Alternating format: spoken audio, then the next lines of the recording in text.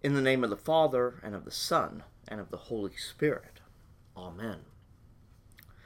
A few years ago, I was flying from Nashville, Tennessee to San Antonio.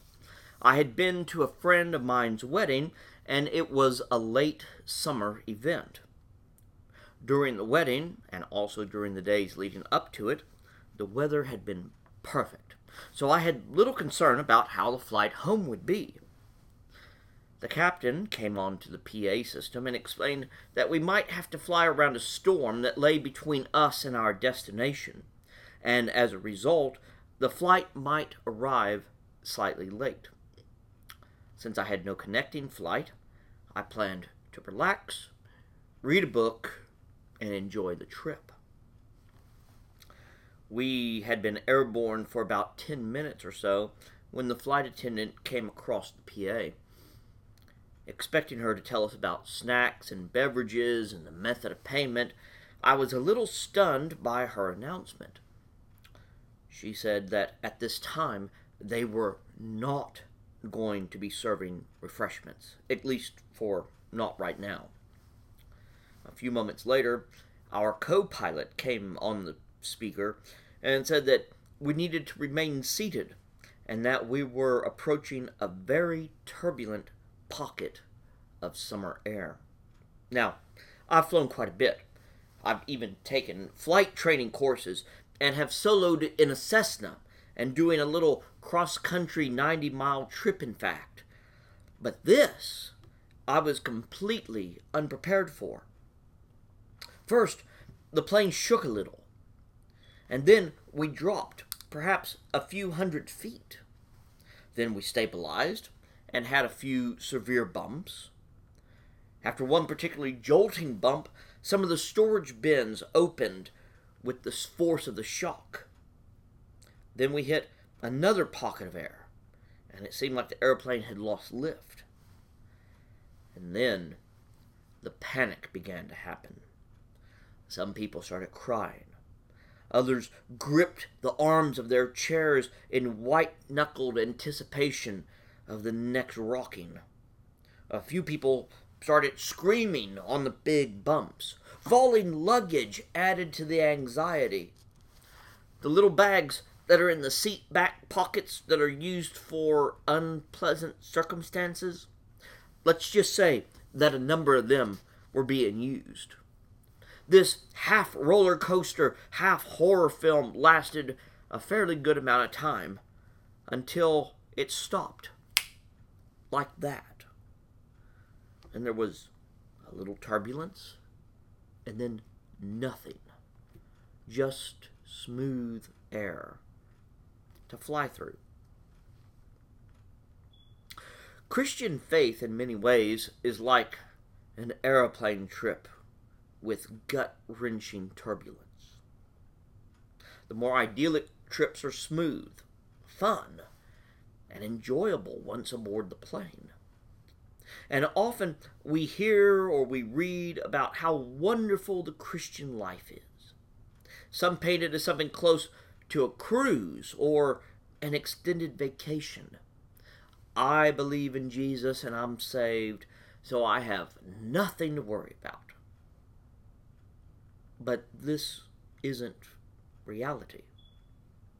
In fact, in many ways, that is almost a delusion. Jesus never promised that it would be an easy life. In fact, in many cases, he warns us that following him takes a commitment beyond our comprehension. Take up your cross and follow me is not a romantic notion of walking in someone's footsteps. It is a denial of self. And when we think of many of the saints of ages past, we see that many of them had prepared themselves for an ordeal.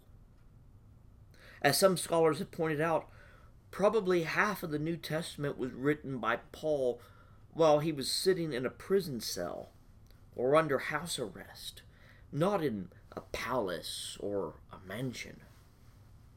John the Revelator wrote the book of Revelation while in exile on an island, probably under some sort of guard. According to tradition, of the remaining 11 disciples who were on this boat in the midst of the storm, in the midst of the battering waves and wind, 10 of them met death by a means of cruel torture and execution. Even today, our modern day saints and martyrs have faced circumstances that we have perhaps once dreamt were past, part of ages long ago. In the 20th century alone, it has been reported that we have had more Christian martyrs than in any other century. And many of their names we know, even here in the United States. Dietrich Bonhoeffer, who was executed by the Nazis. Oscar Romero, the El Salvadorian archbishop who was assassinated while saying Mass. Martin Luther King Jr., cut down by a bullet in Memphis, Tennessee. The martyrs of Uganda, Korea, Japan, and many other countries where the government is complicit in the extermination of Christians and even Jews and Muslims who try to practice their faith.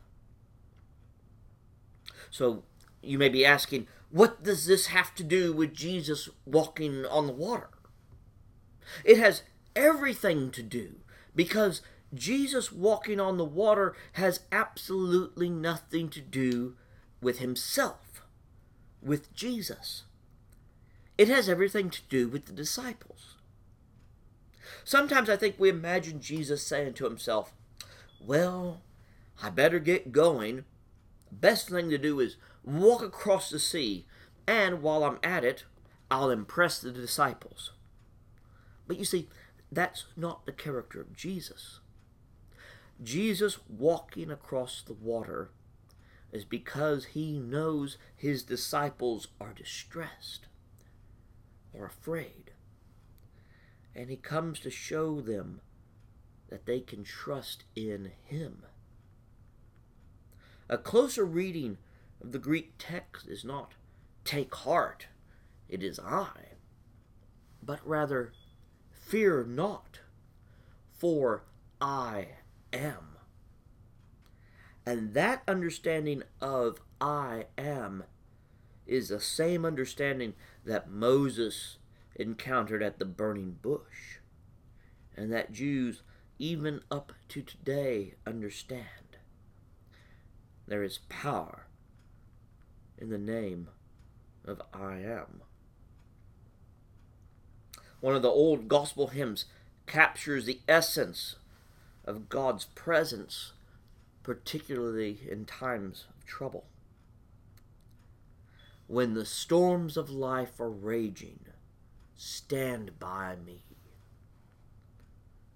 It is a plea we often make in our own distress and discomfort. And it is the promise that Jesus gives us countless times through the Gospels and through the traditions of the church. In the moments of our distress, Jesus comes, walking on water if he needs to be right there alongside us. But like the disciples, sometimes we have a difficult time recognizing Jesus in the midst of the storm. Here were a group of men in a boat early in the morning, and they see someone they know, someone that has already performed miracles and taught unbelievable things to them, and they believe Jesus to be a ghost. Peter even needs a point of verification that it is indeed Jesus by asking Jesus to command him to come out to him. And like Peter, sometimes we have faith that fails. We see the storm. We hear the waves crashing. We lose sight of those whom we can trust, and we sink. We start to fall. And as we go, we cry out, "Save me, Lord." And what happens? Jesus reaches down. He grabbed Peter. He grabs you and me and all of us. Sometimes we don't recognize it. It's the call from a friend, the embrace of a spouse, the meal shared with distant relatives. Each are small moments of grace that push us, propel us along, and give us hope, if only we can see and recognize them. Jesus comes to us. Jesus doesn't abandon us to waves and tempest. Jesus doesn't cast us into the sea and tell us to sink or swim. Jesus comes to us. No matter how turbulent the ride or the experience. There's a theme that runs through this part of the Gospel of Matthew after we have read some of the parables. If you noticed, last week, the disciples were the main characters during the feeding of the 5,000. Again, this week, the disciples take center stage.